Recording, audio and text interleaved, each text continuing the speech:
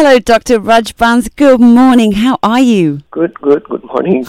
All right. Have you had your breakfast? Yep. He's an early Fantastic. riser. I know. Oh, it's Tosi, right? Okay, anyway. I don't know. It's Yeah. the mother in me that wants to know. Okay, let's get on to our first article. New research out of Turkey finds more than half of children with lupus present with some type of blood disorder. Among the children assessed in the study, anemia, a condition characterized by low levels of healthy red blood cells, was most commonly observed, followed by leukopenia, low levels of white blood cells, and thrombocytopenia, low platelet count. Dr. Rajbans, firstly, let's talk about what lupus is and how someone contracts or gets it. It's an autoimmune disorder. So actually what they call it is systemic lupus erythematosus. So that's a big name, but it's one of the many autoimmune disorders that we have in the body. Actually, it's quite common here among especially females, especially the younger one between 20 to 30 years of age or 40 years of age are more prone to this lupus erythematosus. And like the word says, it's systemic. So this disease can affect anything. Could be just cutaneous, where it just affects your skin, where you get this what they call a mala rash on the face. You get rashes on the hands. It can affect the joints, like a joint pains. You can get fever. But it can be anywhere. It can affect the brain, the lungs, the kidneys, the liver, anything. And one of the things it can affect is also the blood cells.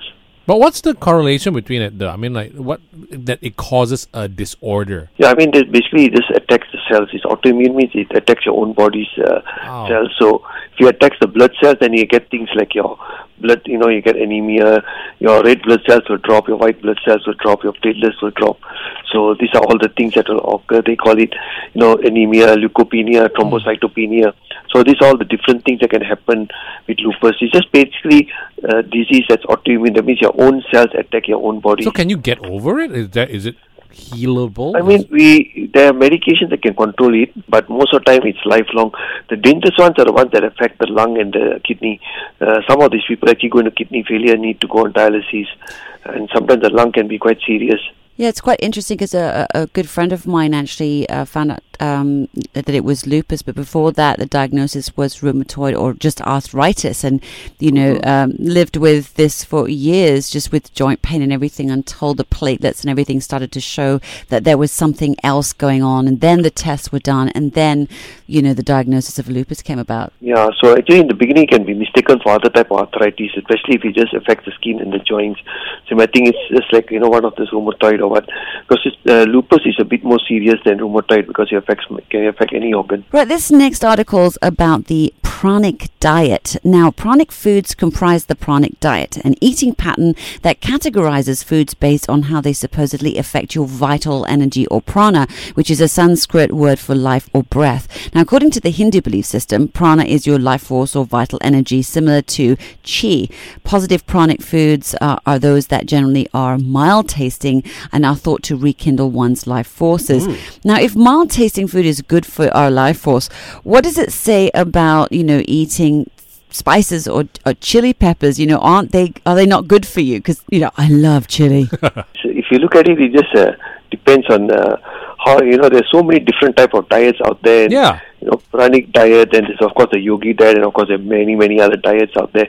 But basically, if you look at it, the pranic diet talks of foods, fruits and vegetables, especially fresh vegetables, beans, lentils, some honey, some coconut, and all. It's basically back to the same things that are healthy, minimally processed foods, mostly locally grown, organic type of foods. So I suppose it's just back to, most healthy diets will consist of all these. And I think taking some chili peppers, I don't know, I like, I also love chilies, So, Good to hear, Doug. So I don't think so they're going to cause a lot of, because chilies do fall under vegetables anyway. Yeah. So they're not mild tasting, but I think what they mean by mild tasting is more healthier foods rather than, all those processed and chemical-based foods. Okay. Well, there's no mention of pranic foods in Ayurveda, yoga, or any ancient Indian scriptures. There are some similarities in principle. What is Western medicine's view of Ayurvedic diets and medicines? I think most of us are not trained in that Ayurveda. So if you're trained in Western medicine, basically you're normally not open to other sort of treatments, But for me, I feel that we should be, it should complement, it shouldn't do any harm. And sometimes when I find that certain diseases, especially things that are like, chronic diseases in the, Western medicine can't actually cure you, and it takes a lot of medications and all that are long term. Sometimes trying alternative, basically what the alternative will do is put you on the right lifestyle.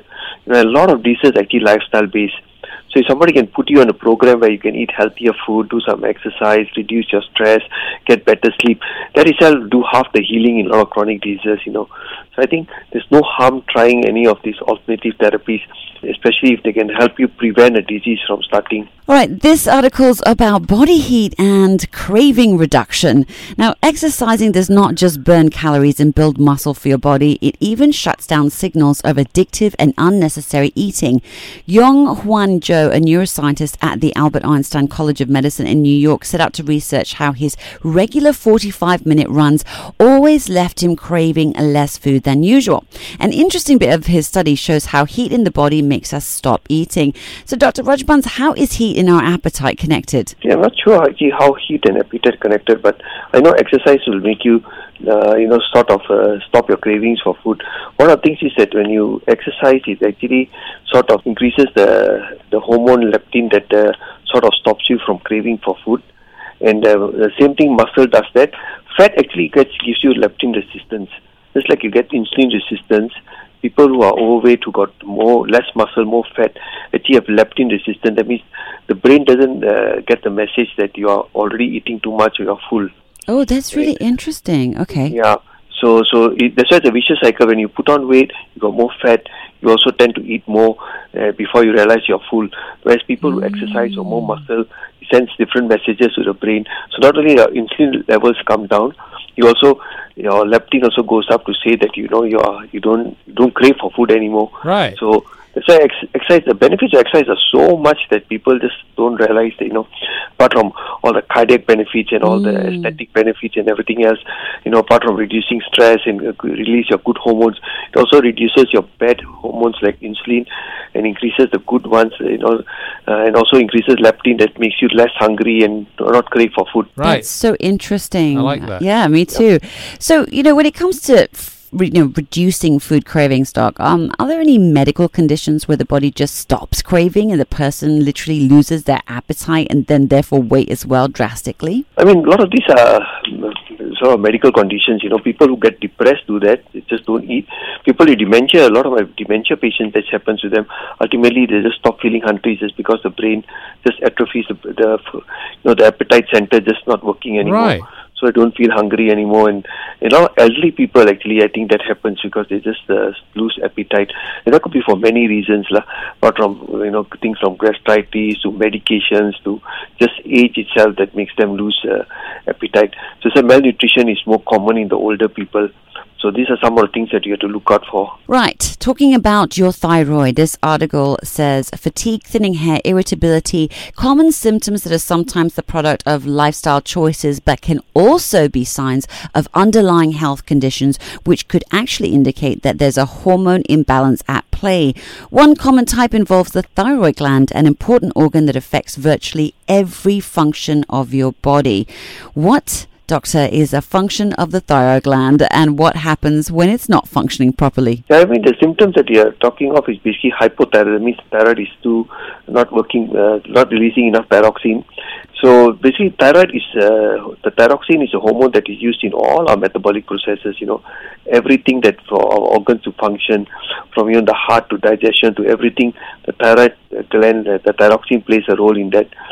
So having a low thyroid gland can actually give you a lot of symptoms. Heart rate goes down, you become very tired. Of course, you lose hair. Your sleep is disturbed. Your voice changes, metabolism decreases, you put on weight. In severe cases, you can go on into heart failure and die. So you must diagnose this. And people, with low thyroid also can get depressed. So low thyroxine has so many different symptoms and because of that, sometimes it can be missed because people start thinking that, other things are causing it. And initially, if your thyroid is just slightly low, so feeling tired, having poor sleep, getting a bit irritable, you could put it off to stress or, not eating well, not sleeping well. So it could be just things like that. So very important that if you are feeling tired and you're not improving, even if you have a good sort of sleep, you must go and get it checked up. The thyroid function, very important to be maintained in the normal level. And there's a range. If you go anywhere too high or too low, you can get into problems. So you can be hypo and hyper, which is over and under, right? It's a complete opposite. Yeah. Hypo is exactly opposite symptoms. Heart beats very fast, you sweat a lot, you still get start losing weight. So it's exactly the opposite of hypo. So, Doc, how do you fix this? Is it a lifelong, trip of medication? Is it something you can, or you have to manage and it's not reversible? Yeah, it depends on what's the cause. If it's something autoimmune like, then it's normally lifelong thing that you have to do. Sometimes just let's say a viral infection that affects the thyroid, and you get a transient drop, the thyroid levels, and then later they recover. So it depends on the underlying cause. So most of the time, it's something that's more autoimmune, and then you probably will need long-term medication, like thyroxine. A lot of my patients are on thyroxine and they take it long-term. They come every few months just to check the level to make sure that they're still within the right range to adjust the medication. But it's just a hormone pill, it's just like another supplement, so nothing to really worry.